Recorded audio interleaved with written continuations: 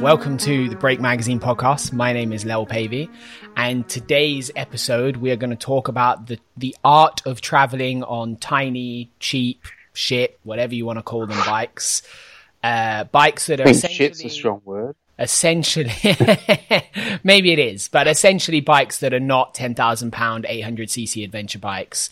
They are the bike that you have available to you. And I think it's something that is often overlooked, that the bike you've got in the shed or the one that you can pay for in the cash that's in your bank account is possibly the best bike for you to use. I don't think it's an unpopular opinion to say that any bike can be an adventure bike. You can have a great time on anything that can get you from A to B.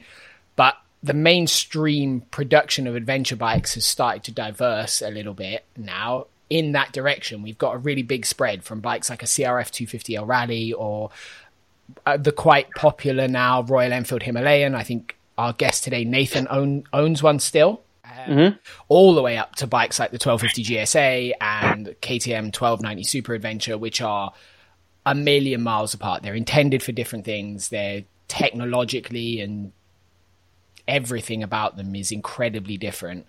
But there's a lot to be said for that style of just getting your hands on a bike, embracing the limitations of it, and going and having a good time.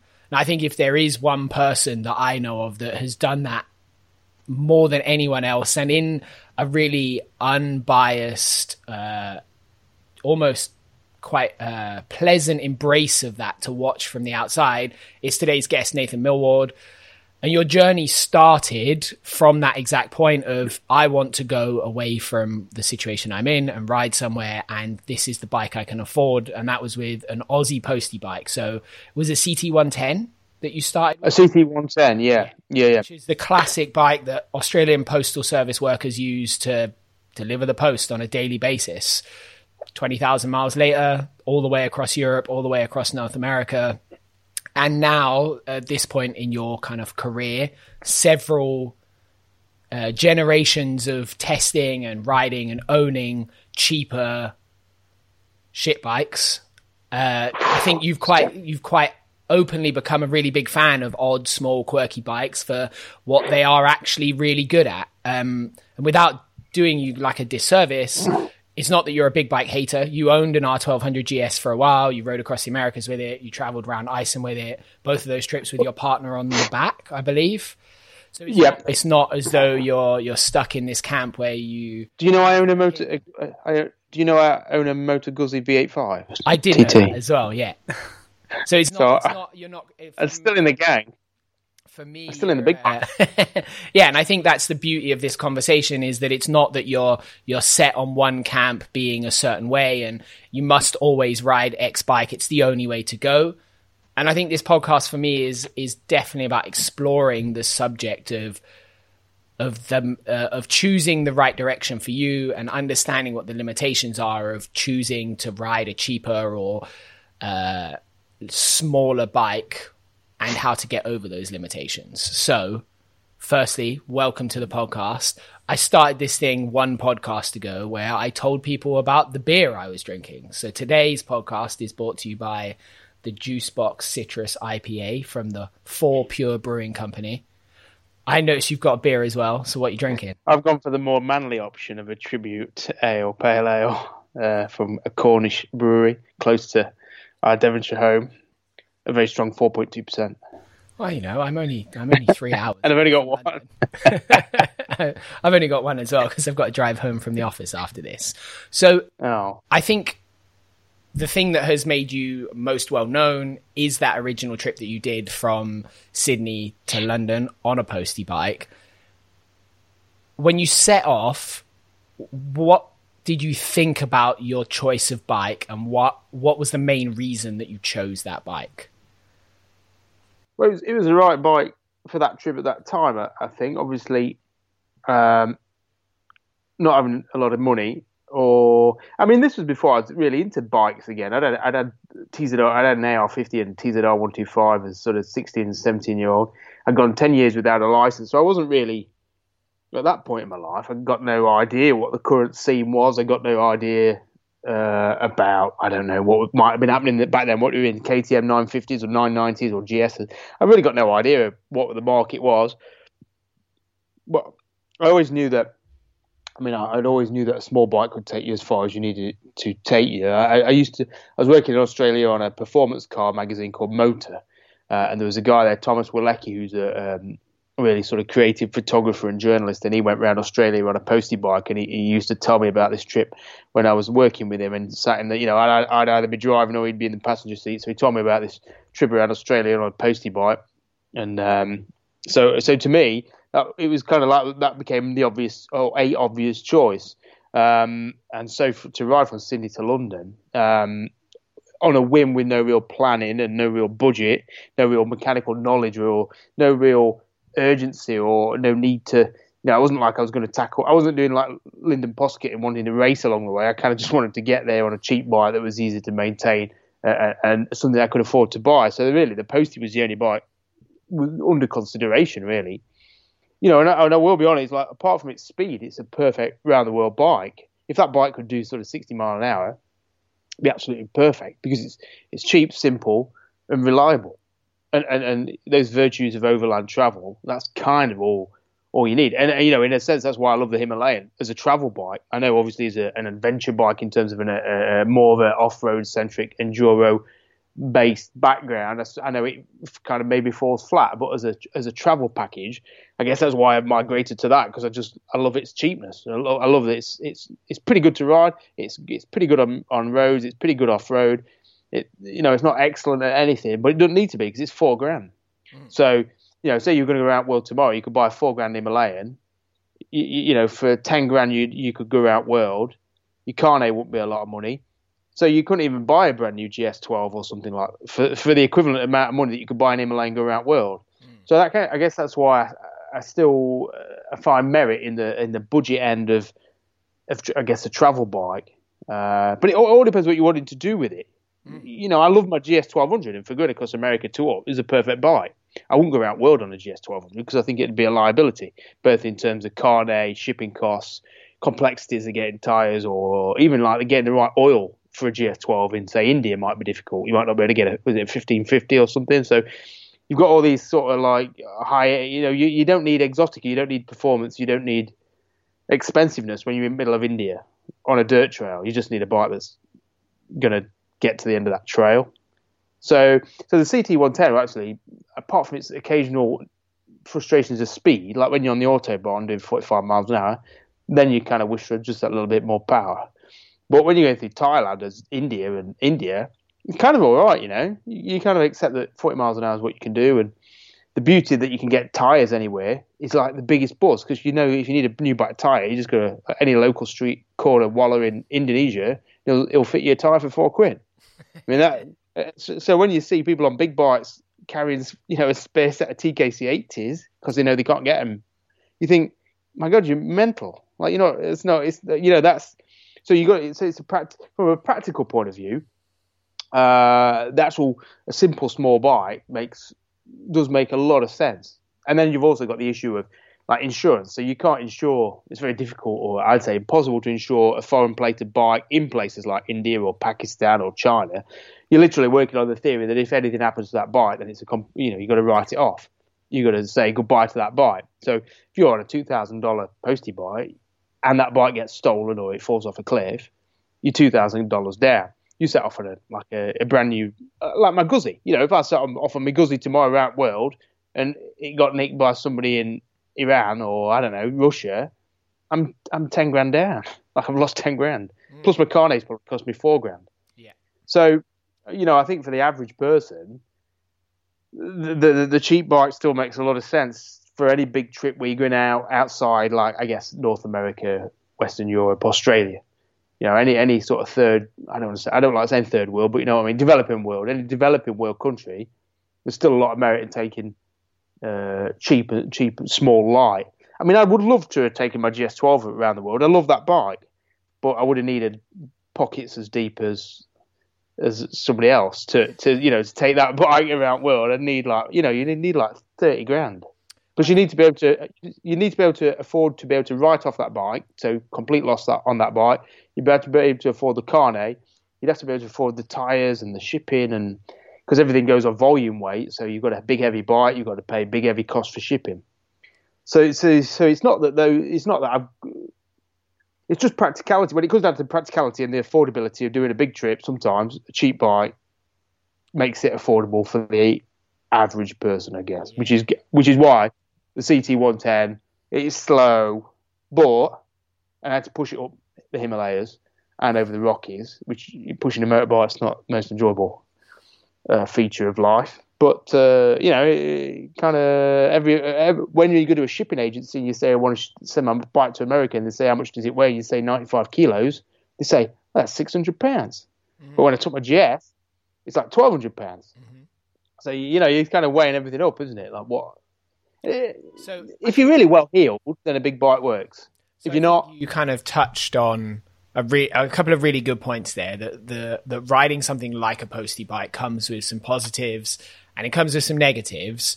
So when you're traveling on a tiny bike, something like a 100cc, 200cc bike, what are those limitations and what are the positivities beyond just the financial side of it?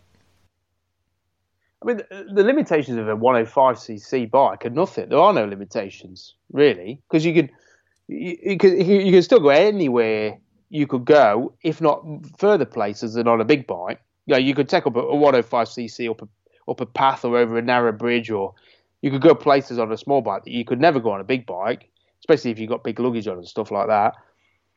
So I suppose the limitation is maybe distance to cover if you're in a rush. Going across America, then the limitation was that you couldn't go on the interstate.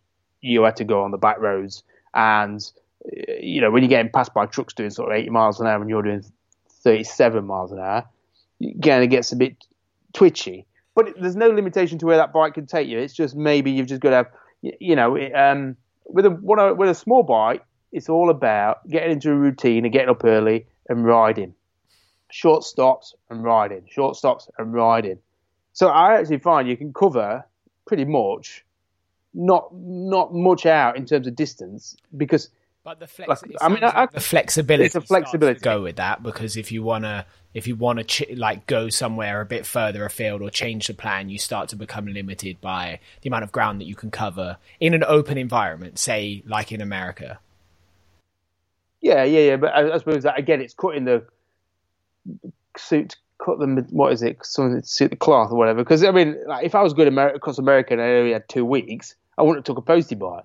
But because I had sort of like 6 weeks or 7 weeks, like who cares if you can only do 40 miles an hour? Because I could still do 300 miles a day, like 300, 350. And the beauty of I find the beauty of a small bike traveling at that speed, it takes no energy out of you. So you're fresh to do 350 miles every day for a week. Whereas when we come across two up on the GS, I was really flagging after a week or so of doing sort of 200 miles. I had to have days off. We had to rest. Just because the mental capacity to ride a bike, that can go on the interstate and you got all that weight, it just takes more out of you than when you just sat there in a daydream doing 40 miles an hour with your other hand sort of like, when you ain't got a clutch and you can wave at anyone and take photos. So I suppose ultimately, we're talking about one extreme. If I was going around the world tomorrow, I wouldn't choose a 105cc because, yes, it is nice to just have that little extra burst of power. But I think a 250 is more than. There's no compromise really in a 250. I don't see for going around the world or like a Pan America or even across America. I did a coast to coast on the Himalayan, and that was leading a group. So the issue there was I had faster bikes behind me. And that was a bit frustrating possibly for them at times. And at the end of the day, the group I was supposed to be leading just kept overtaking me. And then they'd wait for me. But that, the only limitation with, say, then is like when you're on the interstate or when you're going up through Colorado and the altitude saps a bit of power. But other than that, that's a 24 horsepower bike. That went across America, no problems and with no limitations. And the benefit of that slightly smaller bike with a more manageable weight was that when I got to a destination, say in Moab or Utah, I could go off on an evening and just explore some sand trails because I knew I weren't going to really get into any trouble. The guys on like the Tenere or the Africa Twin, I ride a bit off-road. I'm not like a pro, but I feel confident off-road. But I wouldn't take one of those size bikes on a sand trail which I didn't know where it took me to because I think I'd be like, if I'm going to do myself an injury. Whereas on something like the Himalayan, more so on a CRF 250L, you could go off any sand track you wanted and start exploring without any real fear of getting stuck under the bike or I don't know, any big issues. So, But I guess equally, not everyone wants to go across America on a 65-mile-an-hour bike. No, but I think it's quite an interesting point that you touched on, that in terms of exploring and getting off the beaten path, which I think a lot of traveling is about, is then kind of stepping into the realms of choosing a bike that is within your technical capability. Because if you're a really good off-road rider, like I was quite fortunate to go to Moab a few years ago on an 1190R, and because of my quite lucky background in growing up riding dirt bikes, I'm really comfortable to take that bike everywhere. But if you're not of that level of experience, then you kind of almost make your experience detrimental by choosing a bike that is theoretically maybe a bit more comfortable at dealing with the higher end stuff. You take away the ability, like you said, to explore some really amazing places. Like, I think Moab's an incredible experience, because if you just ride into Moab and you see the main rocks, you get one view of it and one experience. But if you go out and you explore the slick rock and some of the sand trails, like you've said, it's incredible. It's an amazing place to ride a motorbike. But if you never see that, I think you miss out on a really big part of what makes it special. So yeah, for sure. It's like one of the biggest positivities of choosing to ride a more limited bike is that it allows you to maximize what ability you've got on a motorcycle. Yeah, I think so, because I think reality is there's not, most people who ride adventure bikes or do that they haven't got your youth talent or skill, but the image presented is that those bikes are capable of it. And obviously we both know that any of those bikes of a size, are very capable in the right hands, but very incapable in the wrong hands, and very detrimental to the enjoyment and capacity to enjoy an adventure. I mean, I see it even on the Land's End John O'Groats or Irish trips I organise. I will get people turn up on a GS12 or something, and the bike is too big physically for them. It limits their ability to even comfortably park on a campsite or to go up a single track road and things like that. So they've obviously bought that bike thinking that bike is the right bike for them, when actually they bought an Africa Twin, but a 500X would be a better bet. Or they bought a GS and maybe a 310. They bought a GS12 and maybe a 310 would be better. And so I think it's just being aware of but it's being realistic, isn't it? I mean, it was self-awareness to say, actually, I'm not that great a rider, or I'm not that tall, or I'm not that strong, or I'm not that youthful anymore. So actually, I want something that's going to suit what I'm capable of. But I think the male ego especially leads us to buy the biggest, strongest, fastest bike we can, thinking that's going to make us look tough and rugged and handsome. And a bike can't cure those ills. Can't do anything. I mean, look at I've got a Guzzi, but it's not fixed my problems. We'll talk about that in a bit, because I don't know it's fixing anyone's problems. I like that Guzzi. Yeah, but this is where we come from. This is where we come from a different position. So you're, and that's I think that's the difficulty with adventure. It covers such a broad brushstroke and everyone's perception of it is. I mean, you have a wheelie Wednesday. I mean, I've never done a wheelie deliberately in my life ever. But I've been around the world and I could go around the world tomorrow. I think you've missed the boat with my my issue with the V85, with the Guzzi. Guzzi? What was the issue? What was the issue? Is not how good it is. It's the fact that the original color scheme and those beautiful round headlights that they put on the front of it make it look exactly. And this is a very British reference. It looks exactly like Noddy's car, 100%. That's why I've got a blue one. That's okay.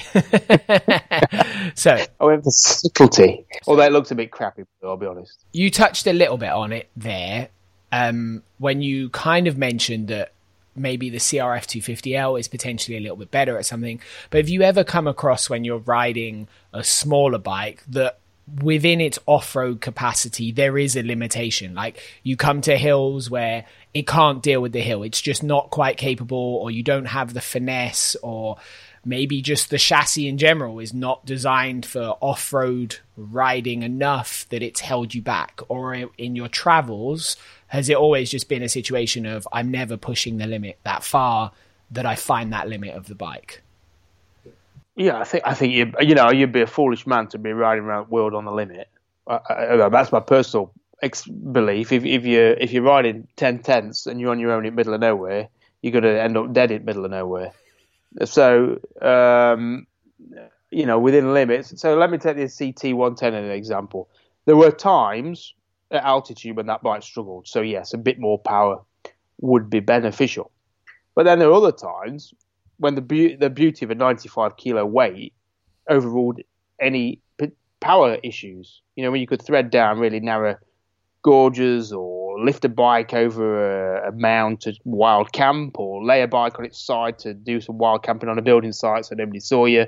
You could be discreet on a 95 kilo bike in a way that you never could be on a 250 kilo bike. I think if you had to say a 250cc, you would have no issue with any terrain anywhere. So I think that's where that's where the postie does have its limitations. But at the same time, I've got 8 posties here in the UK, and so in winter, the idea was to take people on guided North Devon postal bike tours. So we do a bit of gentle green laning. So I actually had 10, but I sold 2. Sadly, they were a great loss to the family. But so I took a group out in winter, depths of winter, January this year. And around us, we haven't got anything hugely challenging in North Devon, but we've got steep, sludgy lanes that I wouldn't be able to get up I'd struggle to get up on a medium-sized bike, and I certainly struggle to get up on a GS or something like that. And that would be my limit. I think I'd really struggle. But I took novice riders who'd never done off-road, and we went up them lanes on a postie bike, because you can put your feet down, you can ride it through in first gear. It's clutchless, so you haven't got a clutch to worry about. You're not going to stall it.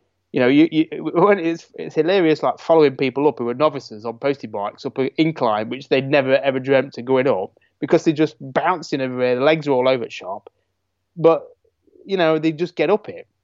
So really, to me, that bike is a real enabler of people to go on terrain that they never would have dreamed possible of going on anything else. Obviously, like yourself and other talented riders would be able to fly up that mountain or that terrain twice as quick on a bigger bike. But for the average untalented rider out there, something like small is an enabler to do terrain that would otherwise be beyond their capabilities. So, but then, I don't know. I'm not saying there's a right and wrong. I just think sometimes a small bike is like a postie is the extreme. So I think I'd never advise anybody goes route world on a postie bike. God, Jesus Christ, I'd rather cycle route world than go around on a postie bike again. But it's something kind of that weight, but with a bit like a CRF 250. I mean, my only gripe with the CRF 250L is, Honda were probably building better bikes 20 years ago. All the manufacturers have got as lazy as anything, haven't they? Let's be honest, that L is a good bike. I'm not really knocking the bike, but I'm knocking the company for producing a bike that's probably no better than an XR250, or probably worse than an XR250 20 years ago. So Honda have got lazy. Kawasaki have given us Versys 300. Where's the meat in their sandwich? Suzuki, they've obviously given up the Ghost, and I love the V-Strom to death, but let's not pretend it's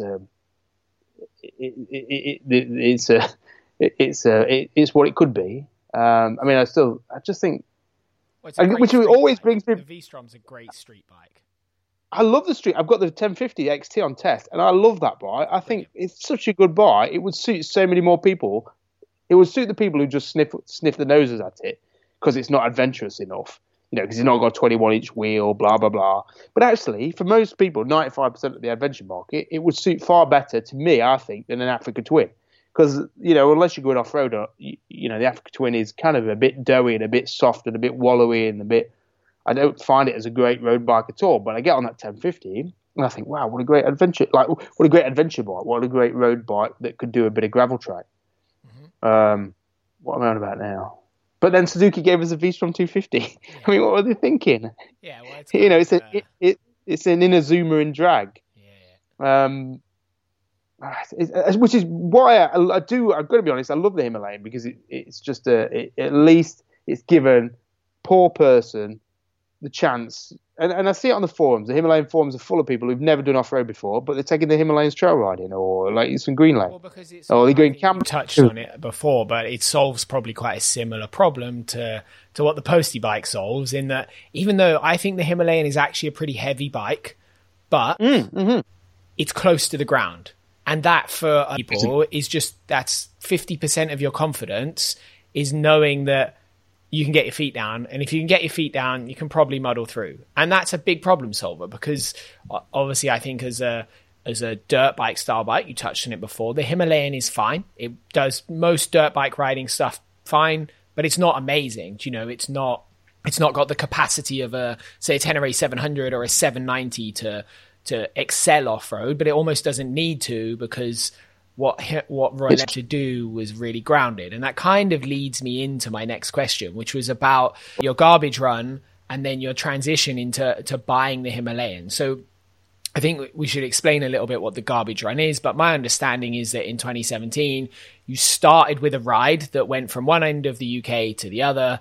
And the point was to create a ride that was budget friendly, that wasn't a trip that costs £2,000 and is a guided tour and only accessible if you've got £2,000 of spare cash. It was meant to be cheap, 250 quid, something like that. And then people could... Free, the first one, Leo. I mean, that's how generous I am. It's free. Wow. You're doing this business thing wrong, Nathan. I know.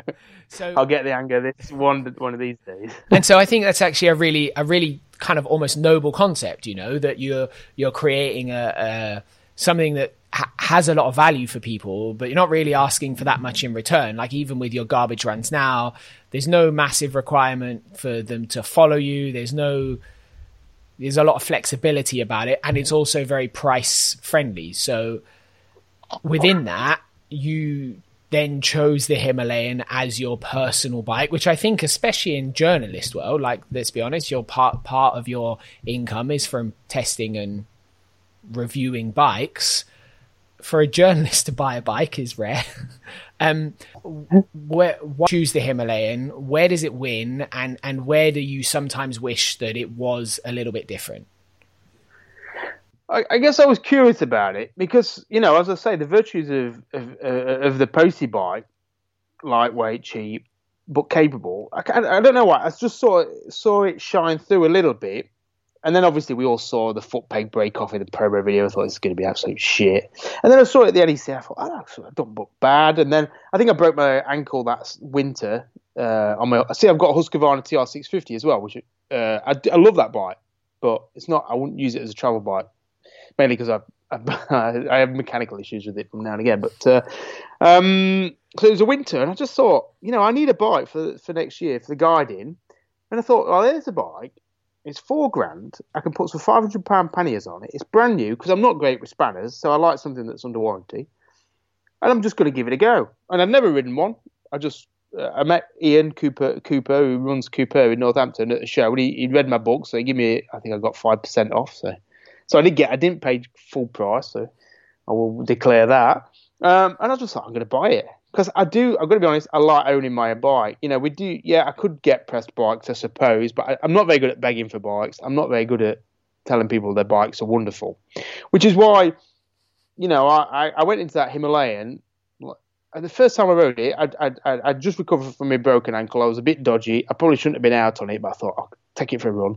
Because I got it delivered when I'd still got it in cast. So I took it for a run, and I rode it on the road. I was living in Worcester, and I rode some A and B roads. I thought, it's all right, it feels good. You know, a bike, to me, it's almost, you can tell with a bike's going to suit you within about a mile, because you just sit on it right. You know, something like the KTM 790 Adventure, for example. I sat on that, rode a mile on that, I thought, doesn't suit me. And I know that's illogical in many ways, and it's not very good from an objective journalist point of view. You've obviously got to dig a bit deeper, but I rode down the road on the Himalayan. I thought, this feels all right, actually. Feels good. And I got on some dirt roads, some green laning, and I stood up. I thought, all right, it's a bit flared in the cars, but I can stand up on it. It's got a nice, natural, upright standing position. I love the throttle response. I mean, it's really subtle and torquey, and I just liked everything about it. And I came back from that first ride, and I thought, I've got a good bike there. You know, I'm happy with that. And I put on some £500 panniers, And I went up and down Land's End, John O'Groats twice that year and around Ireland on it. And I went across America on it. I did like 18,000 miles in 4 or 5 months. And I thought, well, for $4,000, like, what planet are you on to say this is not a good bike for $4,000? And there's issues. The issues are that the Indians, bless them, dear souls, couldn't get the grasp of building it entirely 100%. So a bit of under quality control wouldn't go amiss. I mean, you've got the steering bearings dry out and go notchy because they've not put a very good weather seal on them. And mine blew an egg gasket, I think, before America. But again, why I love that bike. So you might have steering like concrete, and you might have a blowing egg gasket, but it'll still take you across America. And it's got a centre stand. It's standard, brilliant. It's got a rear racker standard, brilliant. It's got like a 15-litre tanker standard, brilliant.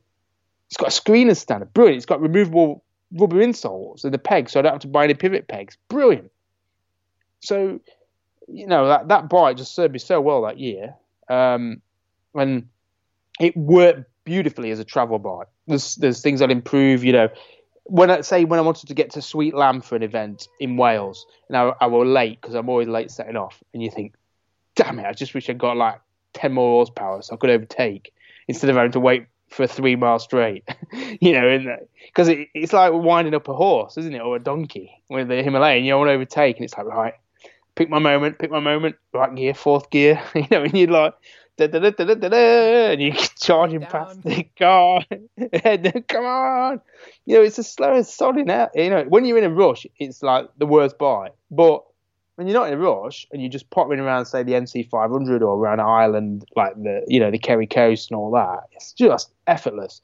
And I've got to say, like, because I bought an Himalayan and I blogged a bit about it, I got people who bought Himalayans coming on my tours, and universally they love their bikes because it's accessible. It allows them to go around Ireland without worrying about dropping the bike, worrying about paying a lot of money for it, worrying about. And I've never had one break down on me. Actually, the most unreliable bike I've had on any of my tours is the C90, which you'd never believe, but the C90, everyone who sets off a C90, they always end up, they never check the oil, and they blow up, and they seize it up.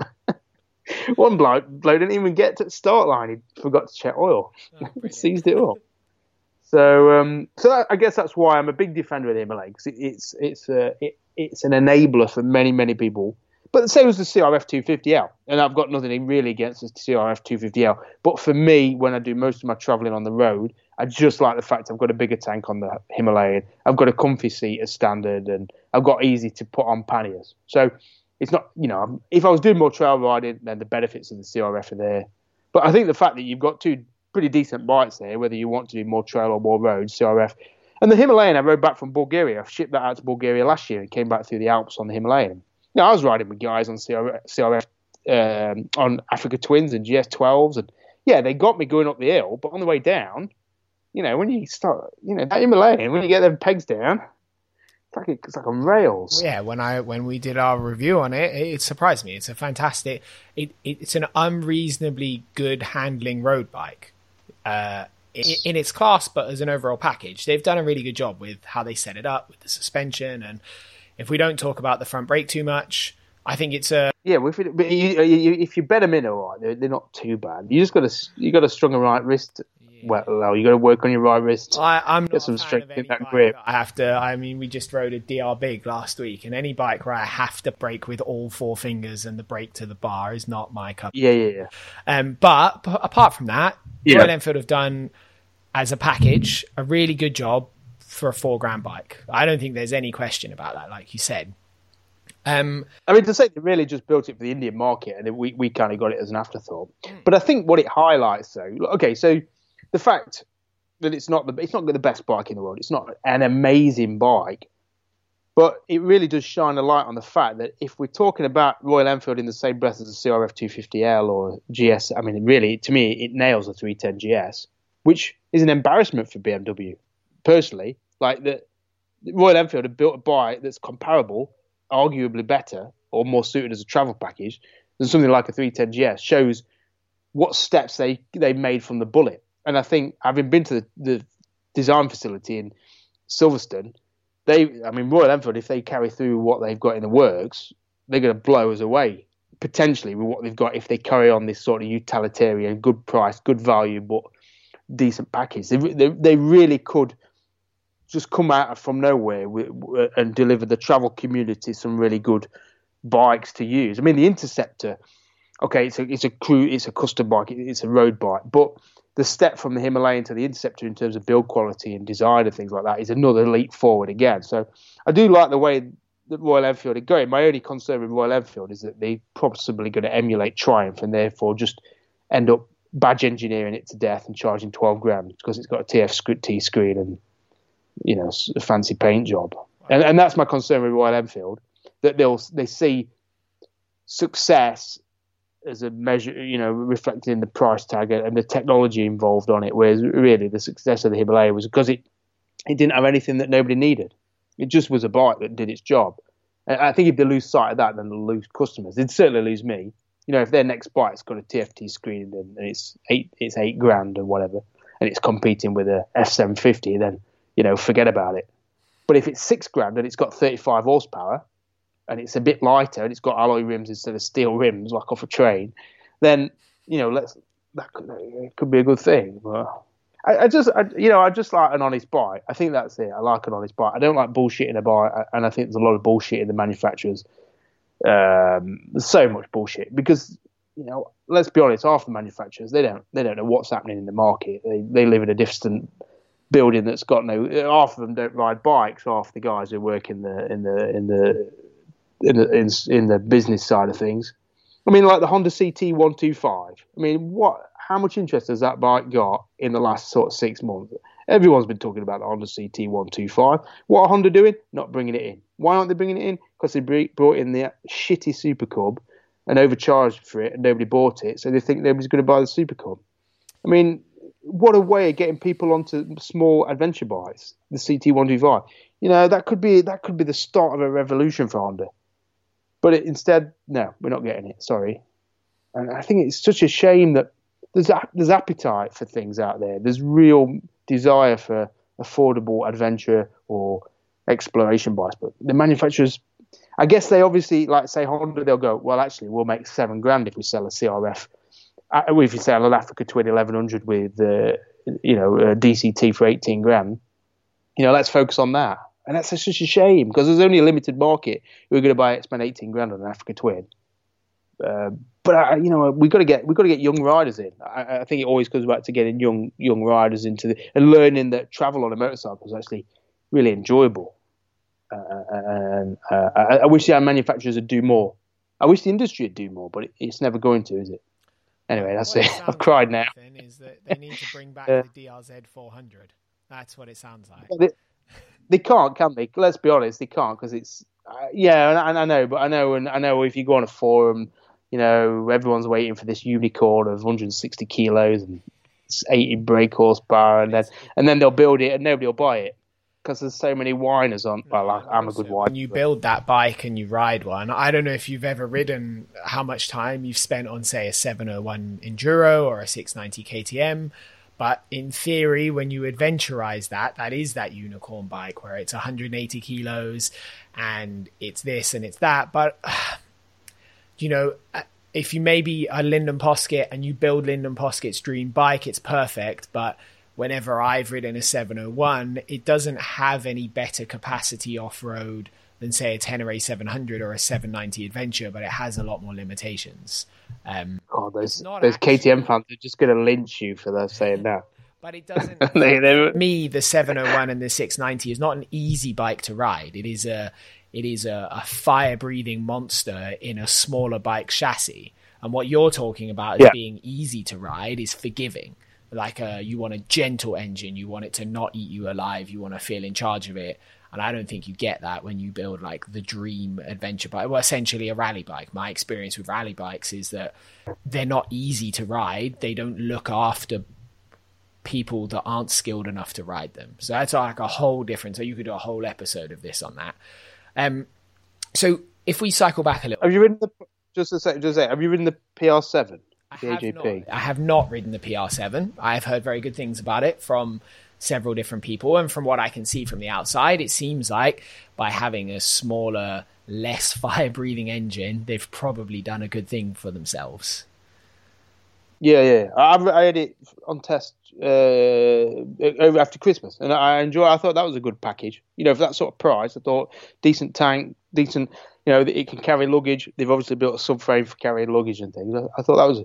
I think for me, the problem, a bit like you say, for the novice rider or the intermediate, those kind of bikes with that taller seat height and that much power, they're a handful, certainly in a British green lane. That was my only thought.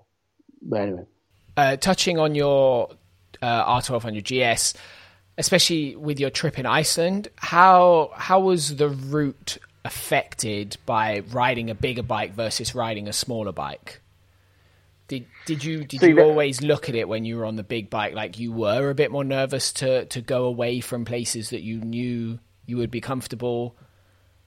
Yeah, I mean, I did some off-roads. The deep water crossings I just avoided because end of the day I was on my own on a 1200 with big metal panniers, and I mean, I didn't always. I went for 3 weeks and my wife was out for 5 days or 6 days, so there was a lot of time I was off on my own. And I guess that trip is a perfect example of where do you compromise on your bike, because I rode up to Denmark for that trip and then caught the ferry. So the GS12 was perfect for going up to Denmark. You sit on the motorway, 1,000 miles up to the port, whack cruise control on, perfect. You get across the island and you're going around the gravel roads, perfect. But then a lot of the F roads were fine. But yes, obviously the bike was, I guess, did become a limiting factor because my confidence, my ability, I think I'm all right on a big bike off road. But when you've got luggage and you're in the middle of nowhere and you're on an F road where you've not seen anyone, I guess you start to think, I'm not sure about this.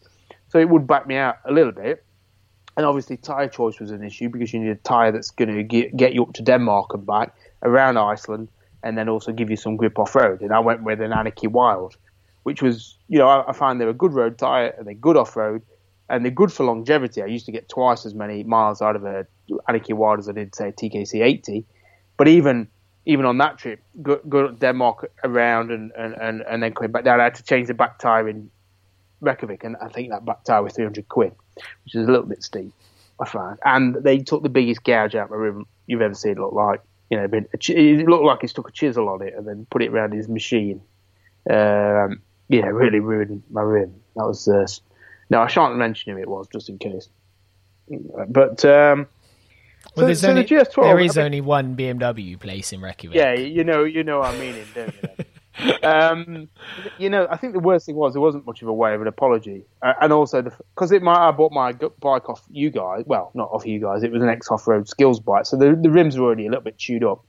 So he kind of just went, oh, he's like, oh, thanks. And I guess I'm a passive kind of guy.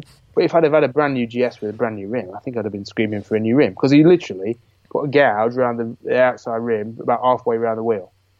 But anyway, I'm not that sore about it anymore. But at the time, so yeah, the GS was perfect in some ways, and I guess that's the reality, isn't it, of any bike? So I would say if you're going around Iceland on your own, something like a 1008 700, or even my Himalayan or CRF 250L, or something just that little bit lighter, and certainly with soft luggage, I think would allow me to explore a bit more with confidence. Helen Lloyds went to Iceland. She'd just written a book. She went on a Cerro with soft luggage. Some of the back routes that she discovered on that bike were far beyond what I discovered.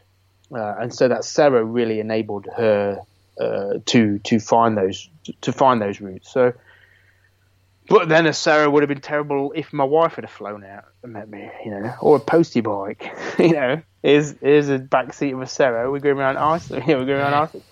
Didn't Ed March do that? I'm pretty sure him. No, he had two bikes. Oh, he always had two bikes. They never did it two up. I thought they might have done it two up for a bit. I met a couple rode from Australia to India, two up on a CT 110. Two up.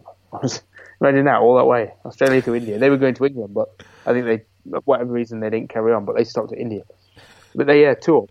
I mean that's love. That's love, isn't it? Or ignorance with no way out, maybe. So I think actually we've kind of segued perfectly into the next question. It's almost like you've written this script for me.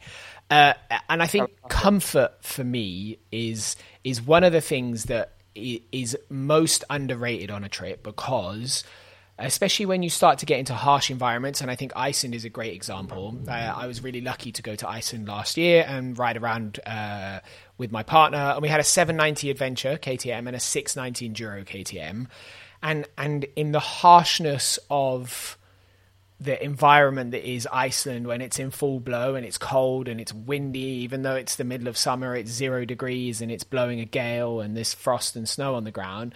I hated it. The difference in comfort between an adventure bike and a lighter enduro style bike was huge. And it wasn't, wind protection was a massive part of that. And so was the whole setup of the bike and what it was designed for. A 790 Adventure is a softer, more comfortable bike in its seat, its suspension, its vibration level, and its wind protection. So how do you go about making those smaller bikes more comfortable, or getting yourself comfortable with that side of it? Like with the CT110, I'm sure riding up the Himalayas, you had no wind protection. And I'm sure there's been times where that has translated across, even with the Himalayan, with no, say, heated grips or something like that. So what is it that you do to make those bikes a bit comfier? How do you deal with the fact that they're small and cramped? Like, I'm 6'2", so a tiny bike is a less comfortable experience over the course of 1 day, 5 days, 10 days. Just man up, well. I'll let you say that to my girlfriend. She'll show you what it means. I don't. Heated grips. I mean, Well, you're not telling me that heated grips are not a necessity. They are 100%. Absolutely. Just put a pair of socks over your gloves. Yeah, I mean, I went over the Himalayas now in a pair of Converse with one sock on because I'd lost my other sock. So, I was freezing.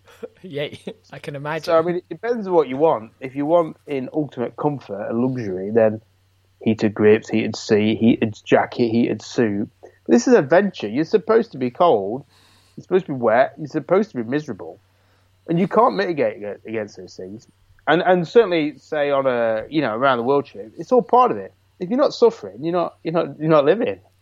And I think there's a little bit of that. That's got to be the most British statement I think I've ever heard.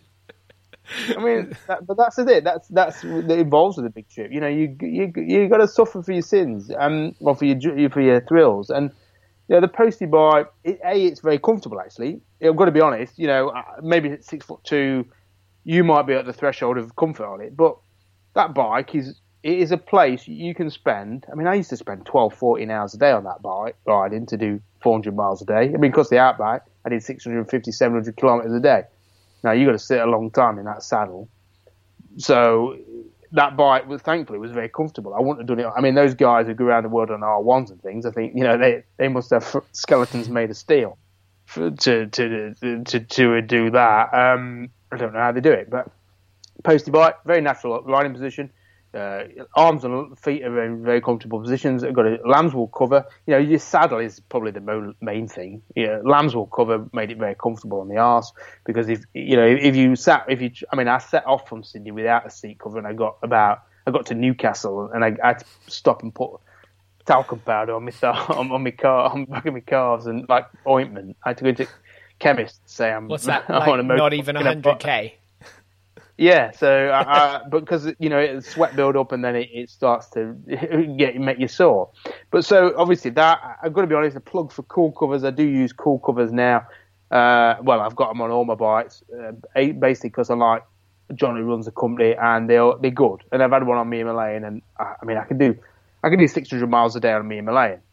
So I think arse comfort is probably the most important thing. And then, as I say, coming across America, I got very fatigued, especially with my wife on the back of the luggage. And that's because you're riding the bike's heavy to begin with. Your luggage is heavy.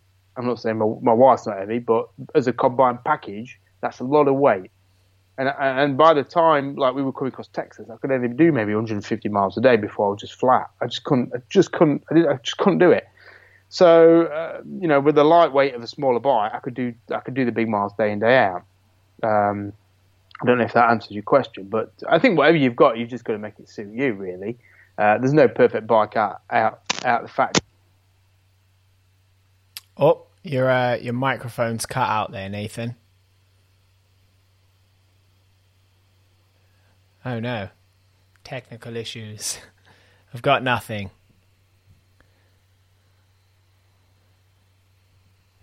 Your headphones have given up the ghost. Try it. We're back. Yeah, sorry, mate. I think I needed something to fiddle with, and I pulled down the microphone jack. My fingers got restless. No problem. So you were saying, about your 1200. I was talking about my Guzzi. See, I bought the Guzzi because I thought that's a nice, comfortable, long-distance machine. And, I think that's what frustrates me a little bit about mainstream journalism and the way it works. That's not a headline-leading bike in any way. It's probably not going to win a group test. But as a travel bike, it's got a lot of positives. Shaft drive, big tank, 23-litre tank, air-cooled, simple to maintain, simple to self-service. It's got a lot of tick points, but obviously the way the press works these days, it's they want a lot of bang for the buck. I guess they're looking at something that performs well, i.e., acceleration, braking, and things like that. So, but I can't say I fell in love with that Guzzi yet. That's the only thing. I'm hoping I do. Well, I'll have to sell it. So along the lines of building your bikes and the different bikes you've had, luggage is also one of those questions that if you dive into a forum, you'll find a million answers for. Now, on your Posty bike, you had saddlebags, and on the top, you had a plastic crate instead of a top box that you just stuffed some stuff in, a few bungee cords. And then on your Himalayan, you've got the metal boxes with a roll bag on top. When it comes to your luggage, what are your priorities when you're traveling, and what goes into your luggage? Like, what are the things you have to take with you? I guess, it's one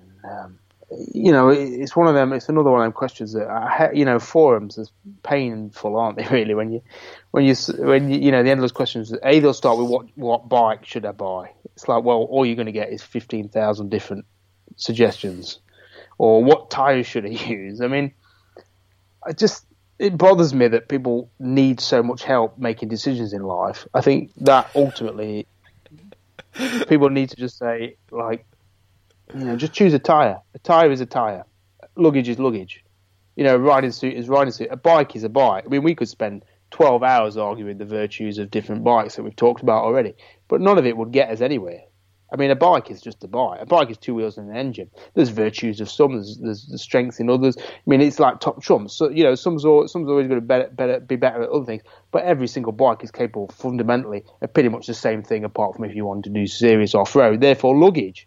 There's people. I've got a milk crate strapped at the back of my Posty at the minute. Now, is a milk crate any worse than a £300 Touratech top box? I'd say not. But others say, yeah, it would be.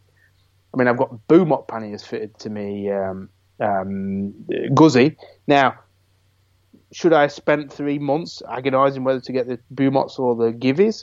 I don't know. I mean, ultimately, you've just got to take what you've got. And the Posty bike had got the saddlebags already fitted, so I took them. The Himalayan, Royal Enfield sell panniers for that, so I'll take them. But if I wanted soft luggage, I could have got some Lomos for 60 quid. What did I take on my GS? I think I had Metal Mules on my GS. And that's because I did a pannier test for Ride Magazine and they won. So they let me keep them. So I kept them on. And that's probably the only free thing I've took, I've got to be honest. But, who cares who makes you panniers? In the nicest possible way. It's, as long as they've got stuff, as long as they've got space to put stuff in them.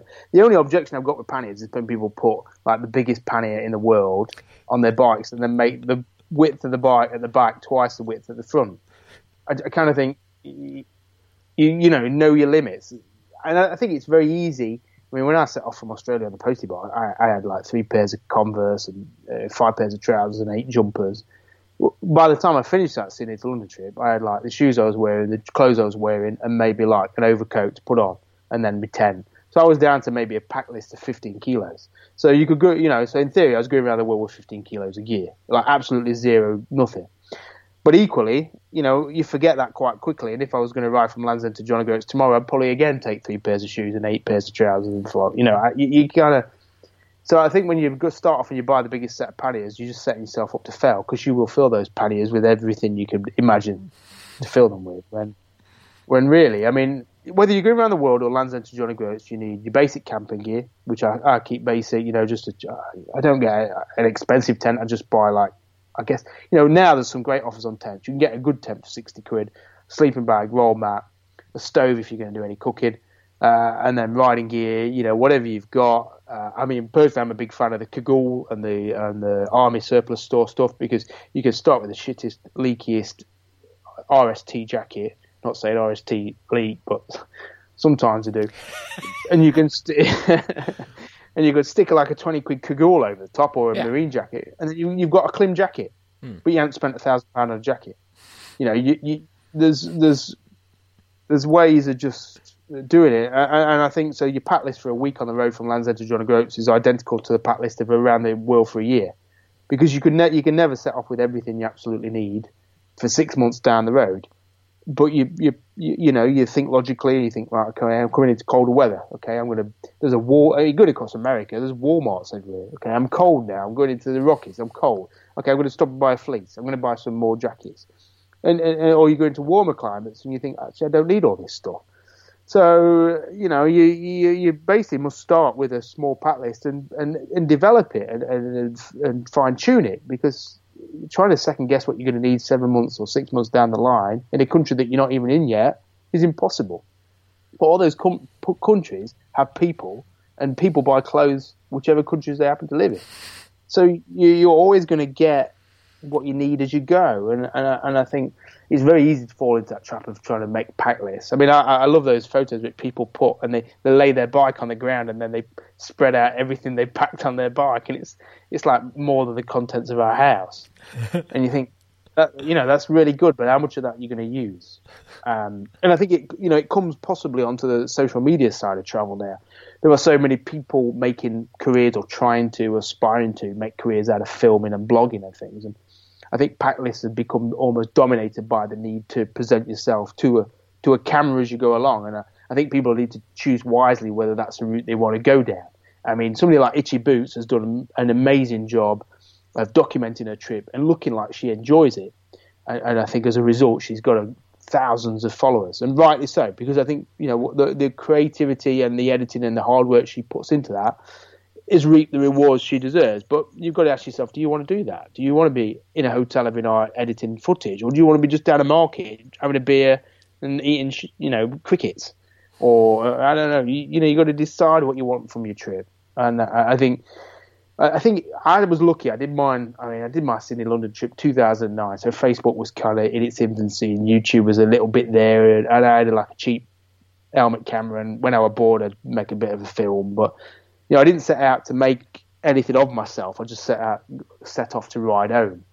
And I think people are really got to consider when they're setting off, who they're doing it for. Are they doing it to generate an audience, or are they just doing it to make themselves happy or challenge themselves? Because it's very difficult to make yourself happy and make your audience happy, because your audience are cutthroat. They might sound like friends when you're giving them everything they want, but they'll turn on you in a heartbeat if you stop giving them videos.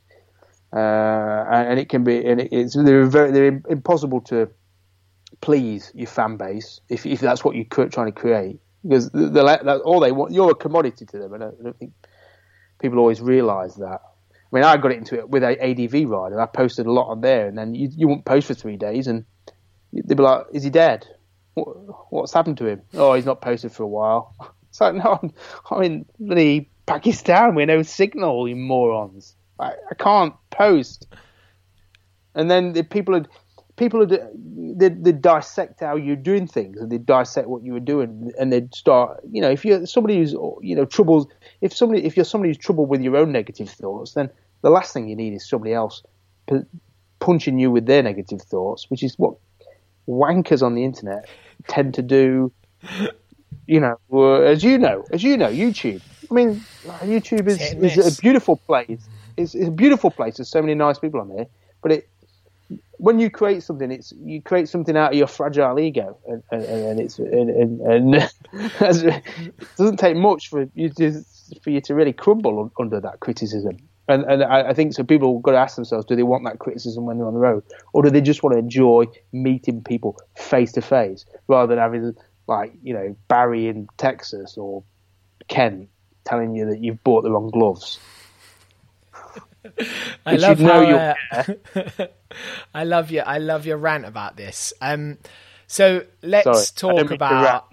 No, it's fantastic. I'm sure it sits in a lot of people's psyche, and it's probably things that people need to hear.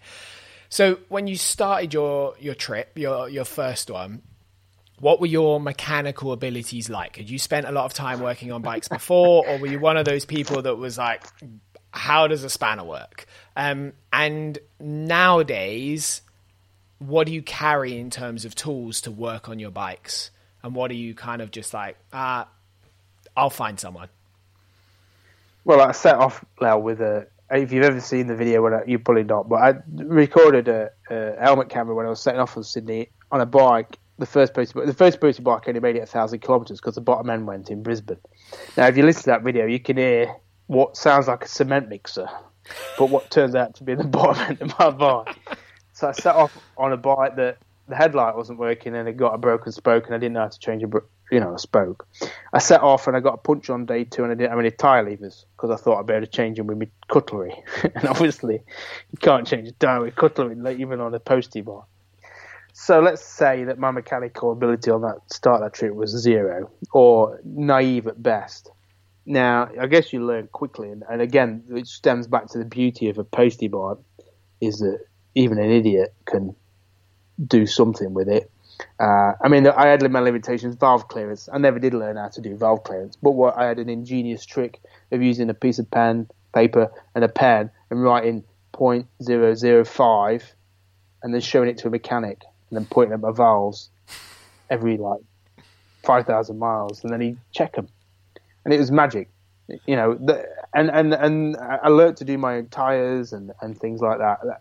I think adversity forces your hand at being determined, and so therefore when you're by the side of the road with no means of fixing a puncture, you do anything to move forward, and therefore you flag down anyone passing, or I don't know, and the good people come to your rescue, because without them I'd still probably be there. So what I love about a simple bike is the simplicity that within reason you can get it fixed, and there's not a lot to go wrong with it. And so in terms of what would I take now, then obviously I'd take puncture repair stuff, tyres, tubes, puncture kit, tyre levers. But beyond that, maybe the Himalayan's got a few weak points, so it's had a few throttles were snapping quite prematurely on some of them because I think the routing was a bit off. I'd probably take some grease for the head bearings because they don't have any in. But what else would you take? What you're going around the world tomorrow on a Himalayan or a postie bike? There's only so much you could take. Now, last year I guided 8 people across the outback on postie bikes, which was probably the most reckless, not regretful, because it was challenging. It was probably the most challenging trip I've ever done. I've got to be honest. Sydney to London, by comparison, to guiding 8 people across the outback from Brisbane to Perth was a walk in the park. But on that trip, we carried a backup truck. No, it was a guy with a high ace, a 2-wheel drive high ace, called Thomas, who just saw what I was up to, said, "Do you want a backup van?" I said, "Yeah, that'd be cool." And in that van, we had cylinders, we had pistons, we had barrels, we had everything to make a Frankenstein postie bike. And you know what we needed? Nothing. We didn't need a thing. 8 bikes across the outback. Well, I think we got 4 punctures.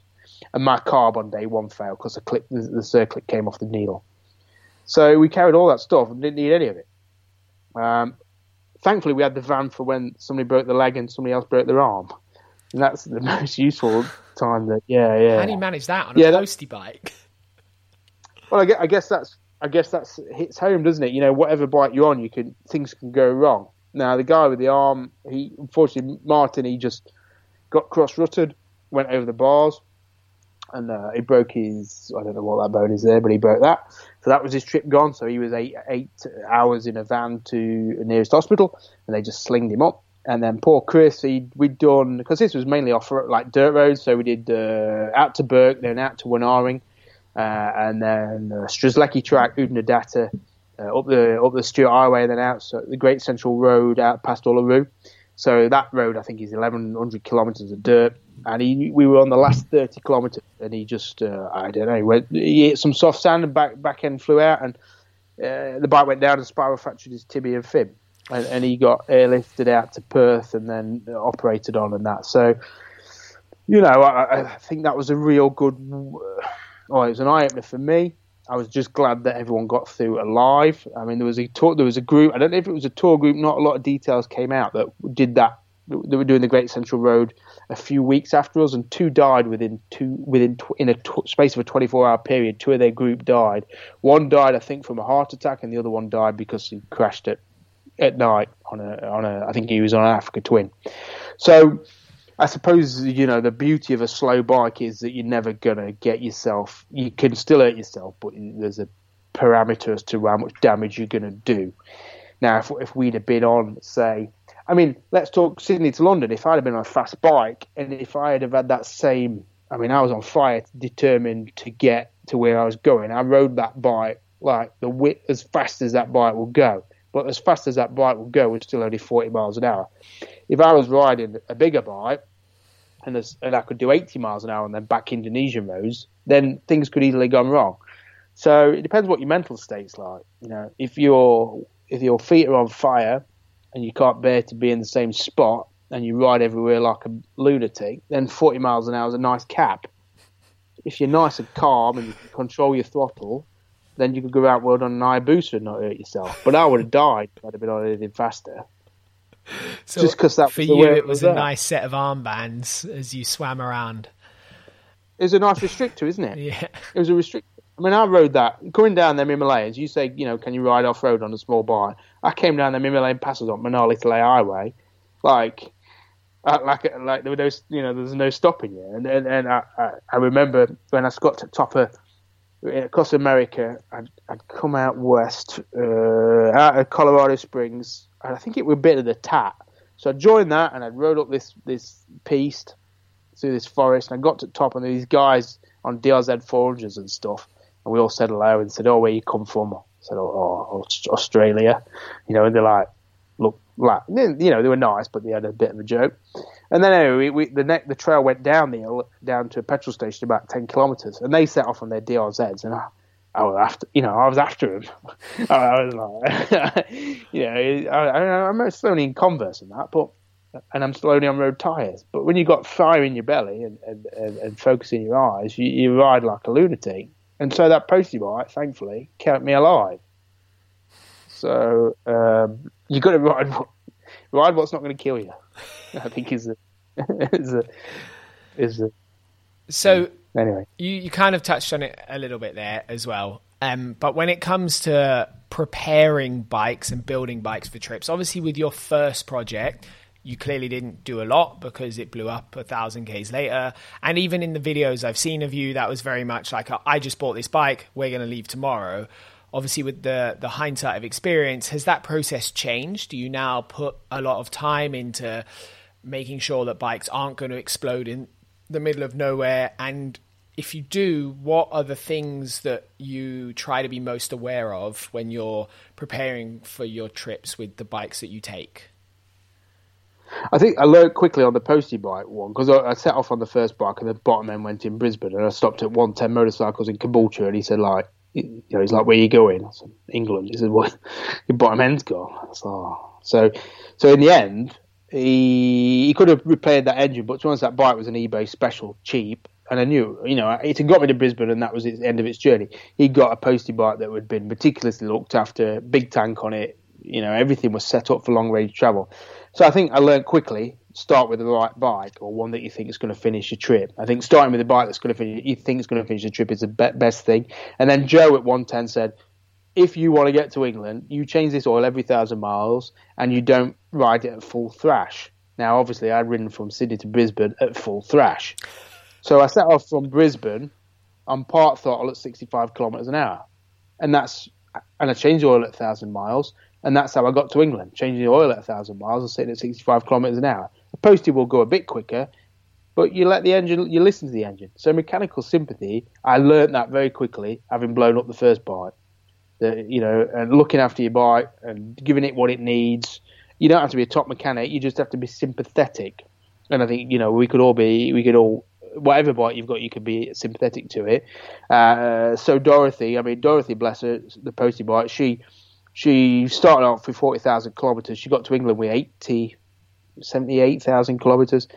And in England, she only needed piston rings, cam chain and clutch plates, and then she went across America. And she's on 98,500 now, and all she's had is a new piston, new top end, and new spokes on the back. But she's got nothing else. Otherwise, she's completely original. Original bottom end, rubber seals, head bearings and everything. Now, the reason I buy new bikes is because, I think sometimes when you're buying second-hand bikes, you're just buying other people's problems. I bought that Husqvarna TR650 for more than the Himalayan, and I love that bike to bits. I think it's such a shame that was such a short-lived bike, because it's a fantastic dual sport bike. I love it on the road. The power of it is so smooth and strong. As a road bike, it's brilliant. But I bought it with somebody else's problems. Somebody else had lowered it and they'd took the spacers out of the suspension, so one spring was under no tension, so I had to have them rebuilt, and it knackered up the wiring, so I had to have the wiring redone, and and it's temperamental now. So I sometimes think, with the second-hand bikes, unless you really know what you're getting, you're just buying trouble.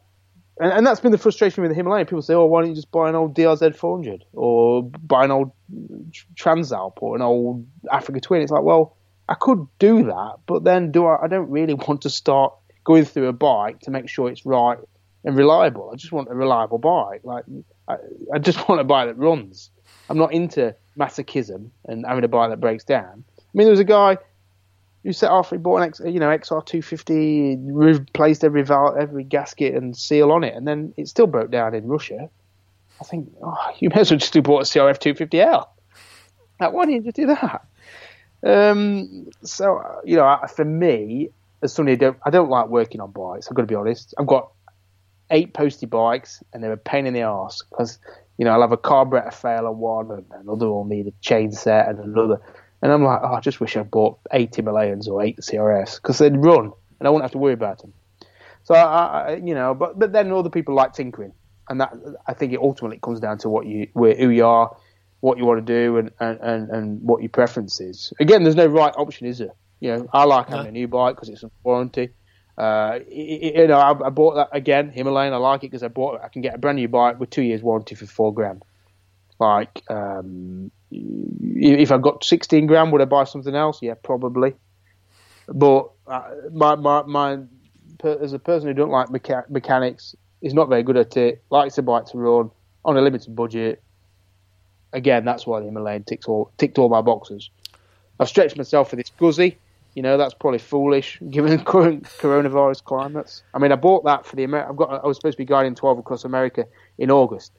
I did it last time, 2018, on a Himalayan, and obviously when you've got customers on an Africa Twin and a GS, you don't want to be travelling at 60,000 miles an hour. So I bought that Guzzi, and obviously that trip's been cancelled and postponed to next year. So that Guzzi's kind of sat a bit idle. But again, I just want a new bike that runs. I don't want to fanny around. Although having said that, being a Guzzi, it's got a few niggles and little quirks that mean it might need dealer work every now and again. Yeah. Well, I don't know. So that's it. So, but it's your budget, isn't it? So but at the end of the day, there's some really good bikes out there. Say you bought a second-hand V-Strom 650 or a second-hand V-Strom Thou or a CB500X or trying to think what else is there. Some really good Super Tenere. You can get some really good value Super Teneres now. There are some good bikes out there. For travel, certainly for travel. So it's always those that go under the radar, isn't there? They're not always like the class leaders, but they're really good value. Like the Super Tenere, you get a really good Super Tenere for $6 or $7 grand, And I think that was the problem when I was coming to buy the Guzzi. I almost bought another GS 1200 because I sold the original because I needed the money. And when I bought the Guzzi, I thought, well, because there was a Colchester Guzzi were doing brand new Guzzis V85s for 9.5. So you can get a brand new Guzzi, or you can get a 4-year-old GS 1200.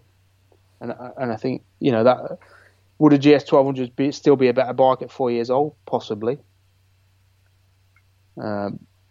I don't know. I just like new bikes. I'm a tart at the end of the day. No, but I think you've touched on some really interesting points across this whole conversation of that ultimately those bikes that you, as you say, like fly under the radar. I think they fly under the radar because when you test a bike in isolation and you go and ride it on the merit of its performance and how it fits in like a weekend warrior stance, like most of the riding that you would do as a journalist is you go for a ride to see how the bike is. You might ride 250 miles or 300 miles. Those bikes that slip under the radar generally do because they're not exciting. They don't appeal to the excitement factor in people. And even say a bike like a V-Strom 1050, which is I think a fantastic road bike. It's fallen flat in the past because it's a little bit ugly. It's a little bit blancmange. It's not a particularly... It doesn't pull at your heartstrings. And ultimately, most motorbikes, the reason people buy the bike they buy is not because... I think, anyway, not because it's the perfect bike for them. It's because it's the one that they want. And I think, ultimately, it's really interesting across the decisions of bikes you've made... It's always because it's the right bike for you in that moment. Does that make sense? Like the thing that's pulling at your heartstrings is that I really like these characteristics about this bike, not that just this bike's really cool. Do you know? Because the 1200 GS often wins those tests because it is a fantastic road bike, an incredible road bike. And if you're good off-road, you can do amazing things on it. And if you don't ride it in muddy ruts, it's a very flattering off-road bike. So it's always going to do well in an individual test. If you're a weekend warrior, great bike. But if you want something that is more fit for a specific purpose, you know what your limitations are, maybe it's not the right bike, but people still buy it thinking it is. And I think that's the most interesting takeaway from this conversation is that maybe there's a wider net that can be cast to fit the purpose for the needs you have, even if you're theoretically in your head sacrificing some things that maybe you don't need. Say, like you've said, top speed on the road or the comfort of like a bit more wind protection and some cruise control or whatever that is, do you know? Yeah, I think that's really interesting. I think the power thing's been an interesting thing, you know, and I think a lot of it because of journalism historically, or journalists have all come from road bike backgrounds, and motorcycling for so long was just about going fast on a Sunday, wasn't it? You know, and I think it's tarred the way that the media, journalists, or whatever, and us as punters view bikes. You know, the fact that like the Africa Twin came out with 95 horsepower. And it gets charged as being underpowered, or the V-Strom gets charged as being underpowered. You think, if you cannot ride a 95 brake horsepower bike quick, then there's something wrong with your riding, not with the bike. Like, you know, I think if you can't ride a 47 brake horsepower bike quick, there's something wrong with your riding. I mean, like the CB500X, yes, it's got limitations when you're sat on a motorway down to Germany, perhaps, but on an average British road, I think if you can ride a 500X flat out, then you're flying. Because that, you know, it's still 47 horsepower. You can still chew along. I mean, I love it. I do. I love it being at the front of me in my lane, and I've got somebody on a faster bike behind, and you know, you're riding wheels off it. I love it. You know, being able to ride the wheels off the bike is kind of one of the most exciting things, isn't it? Absolutely. Totally. I think. I don't know. You know, bikes are bikes, aren't they? You know, we're getting caught up too much in what bike. Just buy it. I mean, if you're listening, just buy a bike and go somewhere on it. Or use the bike that you've got in your garage. I think that. Yeah, that's yeah. Sorry, that's yeah. Like it was quite interesting. I asked this same kind of similar question to Lyndon Poskett when we did a podcast with him, and my kind of question was, when you're helping other people choose their perfect adventure bike, because, you know, Lyndon's kind of premise is quite an extreme version of adventure riding, I think. He really likes to go fast, get lost, get stuck. He's an incredibly good rider. He's very capable and self-confident. And a lot of the people that follow him aspire to do what he does. And so I asked him that exact question of what do you say to people when you're advising them on what bike to buy? You know, his bike is also a freak of nature bike. It's a 690 KTM Rally that he's converted and put hundreds of hours of engineering into. And his advice was, if you've got a bike in the shed, use that. It doesn't matter because you're still going to have a good time. If you give me a C90, I'm going to ride it. I'm going to get lost on it and I'm going to have a great time. If I've got a WR250 in the shed, just go ride it. If you're riding for 2 weeks, a WR250 is going to be fine. Accept the limitations of it and go and ride it. And I think that's a really, you know, it's almost like you've done the same thing where you're like, well, this bike's the bike for me. This is the one I've got in the shed. I'm going to ride that. And I think that's also really cool because it kind of embraces the spirit of exactly like you've just said, not getting tied up in worrying about the gear and spending too much time paying attention to now and living a little bit more in the moment of what you're actually doing. Does that make sense? And it hasn't limited your fun. Like even then when you started to talk about riding a twisty road on a Himalayan, you're still able to ride quick, get that buzz that you get from riding quick. Because ultimately that's the point of a motorcycle for me, is that you can go places and you can explore maybe more than you can on a car. But really the joy of a motorbike is when you get that twisty road or you get it across a river or you ride to the top of a mountain. There's like something a little bit more embracing and exciting and adrenaline filled about that makes the whole experience of traveling a little bit better than it would be if you did the same thing in a Land Rover. Do you know? Yeah, I guess it ultimately it means the choice of bike is redundant, doesn't it? As long as you know, oh no. Yeah, well, you've just said it. You know, it's all about the adventure and the thing and all the nice feelings, and therefore the bike really is redundant. The choice of the bike, which it is, isn't it? I mean, it's unless you were doing something specific, like you know, you want to go off road fast or something like that, then obviously it becomes a little bit. Or you want to do a trials bike. I mean, you're not going to take your V-Strom on a trials course, so then therefore you're going to choose the steering lock on it's too bad. Yeah, you won't get very far. But yeah, there's too many hours, too many man and lady hours wasted on agonising over things. But we all get involved in it, don't we? You know, we all, I don't know, human nature. We say we don't care, but we do care, really. So damn you! Somebody said Himalayan's not very good, and then I cry, and then I fight with them online. But it was the same when I had the GS12. I mean, I do get passionate about the bike, saying I guess that's my problem. You know, I had the GS12 when the stanchion issue was happening, and you know, there's your typical keyboard warrior bloke saying, it's a load of shit. Look at this picture, this random picture we've just found online with a broken fork, although it's got no, we don't know the story around it. And there's one going around at the minute of a Triumph, isn't there? Somebody's put a post up of a broken subframe on it's like a street triple, I think. Saying, I'm just riding along and my subframe broke. And then there's a picture of them in the Alps with like the pillion on, two massive Givi panniers, and this huge back Venturi style Packer thing. You think, what bollocks? Like and it was the same with the GS12 when they had that stanchion issue. Obviously, I just people love to hate bikes. Yep, as a bike reviewer on YouTube, you cannot imagine. Oh, I know. I saw what happened with your adventure bike of the year, and when you pick, it's always going to happen, isn't it? When you pick a winner, and I think or when you tell Honda fans that their bike isn't very good. No, I think Honda fans. I hope nobody targets me in this, but I did a test for Bennett's, and the premise of Bennett's test was like 4 journalists, and we all had to pick our best bike, but at mid-size adventure bike, and they'd already decided which 4 bikes we were going to use: the KTM 1090, New Tiger, BMW F850 GS, and the Africa Twin Adventure Sport. And I was the last one to choose, and the only bike left was the Africa Twin. And the premise was that you had to say why your bike that you chose was the best bike. But the problem was I don't like the Africa Twin. I think it's really disappointing. So Bennett did this video, and I'm like, I really tried to be enthusiastic, but I can't be, because I love the 1090. I thought that 1090 were amazing. And then, the video comments on that, it's really, like that guy knows shit. Because you'll say like, I didn't like DCT, it's not for me, tight controlled stuff. I just can't get on with it. That guy knows, he's, well, I don't know, people get really caught up. But I think the Honda guys are probably worse than anyone. Bless them. Yep. You won't find an argument from me there.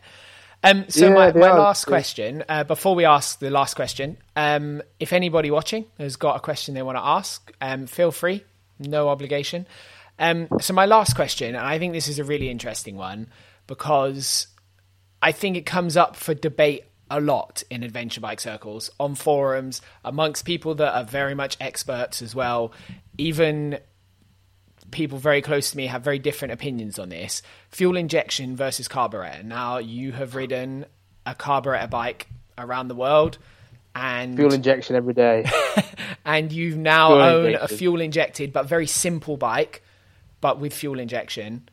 So, you've obviously said there fuel injection is the way for you. Easy. But why? Why would you want a carburetor? Well, because have you ever been at 5,300 meters on a postie bike that can't get any air in? That's why. If anybody says you should have a carburetor, I tell you get to Himalayas on a CT110 and see if you get any power into it, because there is none to be found. You can do whatever you want with your clips and your jetting. There is no power whatsoever. And so fuel injection every day. I mean, it don't go wrong, does it? Like, fuel injection is like breathing. It's so reliable these days. You don't hear of any. I've never heard of anyone having fuel injection issues on a bike. I mean, even the CT110 carburetor. What causes me problems on the CT110s now? They're back in Britain. Carburetors. Why? Because they pick up dirt and they gum up, and then the fuel sits because it's got the ethanol in. It sits for 2 weeks. What you got to do? Take the carb off, drain the carb, clean the jet, clean the needle, blah. It's like my life is devoted to cleaning CT110 carbs. The CT125, when it was revealed as fuel injection, is like, wow, that's I'll have that's 10. like a lottery. I'll have 10. Yeah, fuel injection and fuel injection and electric start. There's even people who say, why don't bikes have kickstarts these days? I'm like, what? Why would you? I can do that, or I can get a kickstart out and I can find top dead center and I can. It's like, why? So I must admit, I'm a fuel injected guy. But as you say, I don't like tinkering with bikes. I just like something that works. There's other things, obviously. I think there's a limit to technology, like keyless ignition. I hear too many stories of it packing up and things, and I just think, what issue is that solving? So if I'm going around the world on a bike and it had keyless ignition, I think that'd be the first place I look for a fault. TFT screens, I guess they seem robust. I can't see what issue they have, but electronic suspension. I love electronic suspension on my GS12, but is that an area that ultimately is going to let itself down after 30,000 miles, possibly?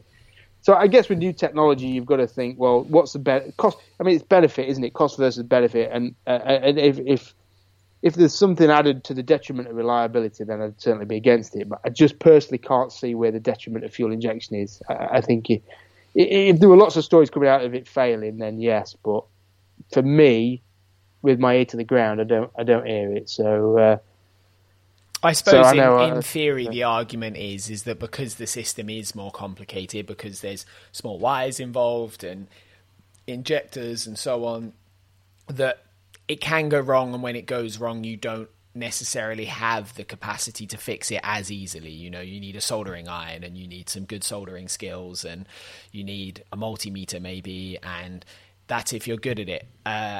And then you need a way to clean an injector or a replacement injector. So I think in terms of like the fear factor, because it's maybe a bit of a newer system in terms of the knowledge to fix it. Is it that new though anymore? No, not in terms of how new it actually is, but in terms of the knowledge of fixing it. I remember when I was when I was still trying to be fast on an enduro bike, I raced a Husky for a couple of years, and I had quite a few injector problems. But like you say, those don't exist anymore. I haven't had an injector problem in 7 or 8 years. And even when you did have them, 9 times out of 10, it was a case of replacing a small plastic nozzle with a new one, which is probably no harder than cleaning your jet out anyway. And it doesn't really happen because we use fuel filters and so on. So, yeah. I mean, I'm not saying that people who like carburetors are wrong, but I think my personal preference would be fuel injection. I mean, it sounds like you're saying they're wrong a little bit. It's okay. It's a safe space. I mean, like an iron that you put on the fire to warm up is more reliable than the one that you plug into your wall socket, ultimately, isn't it? But I'd still take a wall socket iron over one that I have to light a fire and heat up every day of the week. And I just think there's a Stone Age, and then there's somewhere in between Stone Age and Modern Age. And I think fuel injection is kind of in between, where it's still reliable, but it's not like it's not like a space age. So I'd be happy. I mean, if you're going around world on a bike, there's chances are you're going to have to get on a plane at some point. And I guess they don't have carburetors anymore, do they? I'm sure they're fuel injected. So if I'm going to put my faith in a fuel injected aeroplane, I think I'm happy to put faith in a fuel injected Himalayan. I'm sure my dad is listening to this at some point today, and you just made him a very happy man. It's an argument he's been maintaining since about 2001. Your dad's a man of wisdom. What can I say? Yeah, there we go. I don't know. I mean, there's no right, is there? No. There's no. I mean, I don't want to. It's just where I like it. Like I say, I like simplicity. With very limitation. Good. Very good. So, thank you. Yeah, I think that's the end of my questions. We managed to get to a chunky 1 hour 31 minutes, a little bit longer than normal. Wow. Who knew? Is my mum still listening? I don't know. What's your mum's name? I can't tell you. Well, you don't know your mum's name. So we always, I always share. She's got a. Yeah, go on. I always like to end the podcast by just giving our guest an opportunity to explain to the people watching what it is they do and where they can find you. So, over to you. What do I do? I wait for furlough. No, I don't wait for furlough. I wait for coronavirus to end. I mean, mainly my business at the minute. I try my hand at journalism, but I just can't play the game, so I'm not very good at it.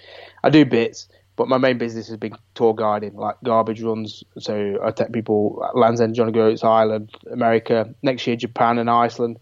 And I guess the fundamentals are I like taking people out. I don't like hand-holding them too much. I like giving them freedom to make their own decisions.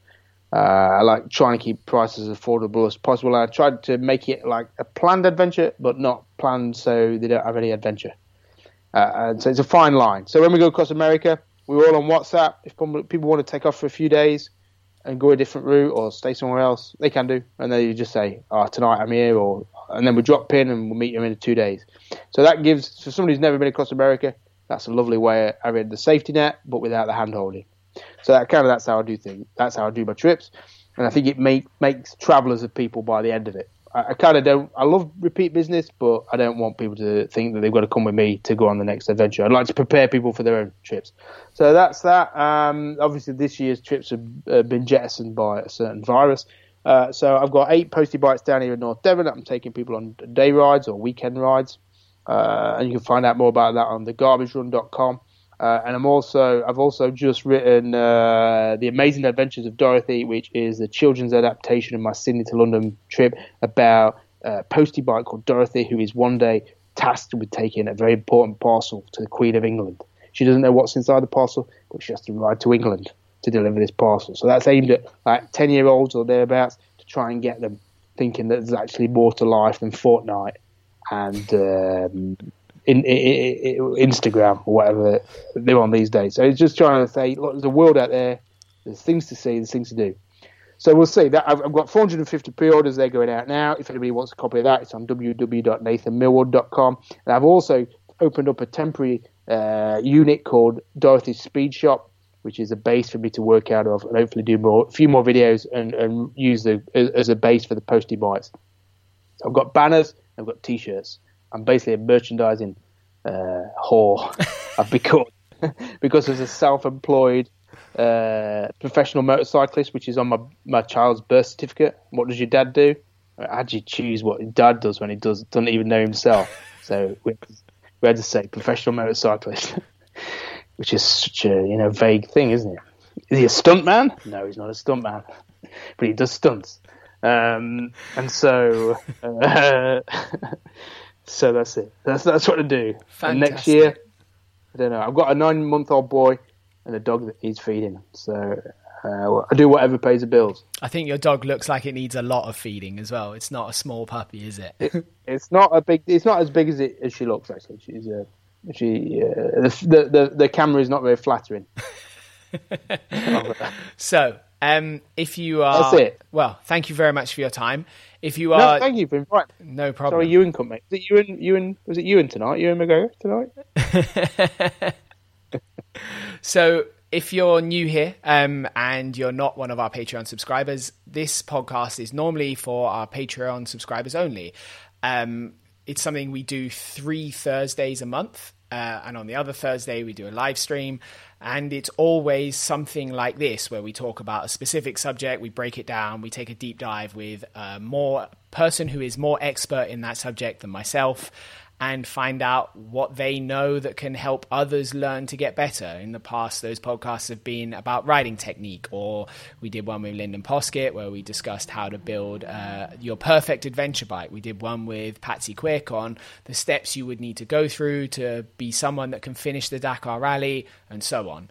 If you're interested in that, head over to our Patreon page. It's patreon.com/Brake Magazine.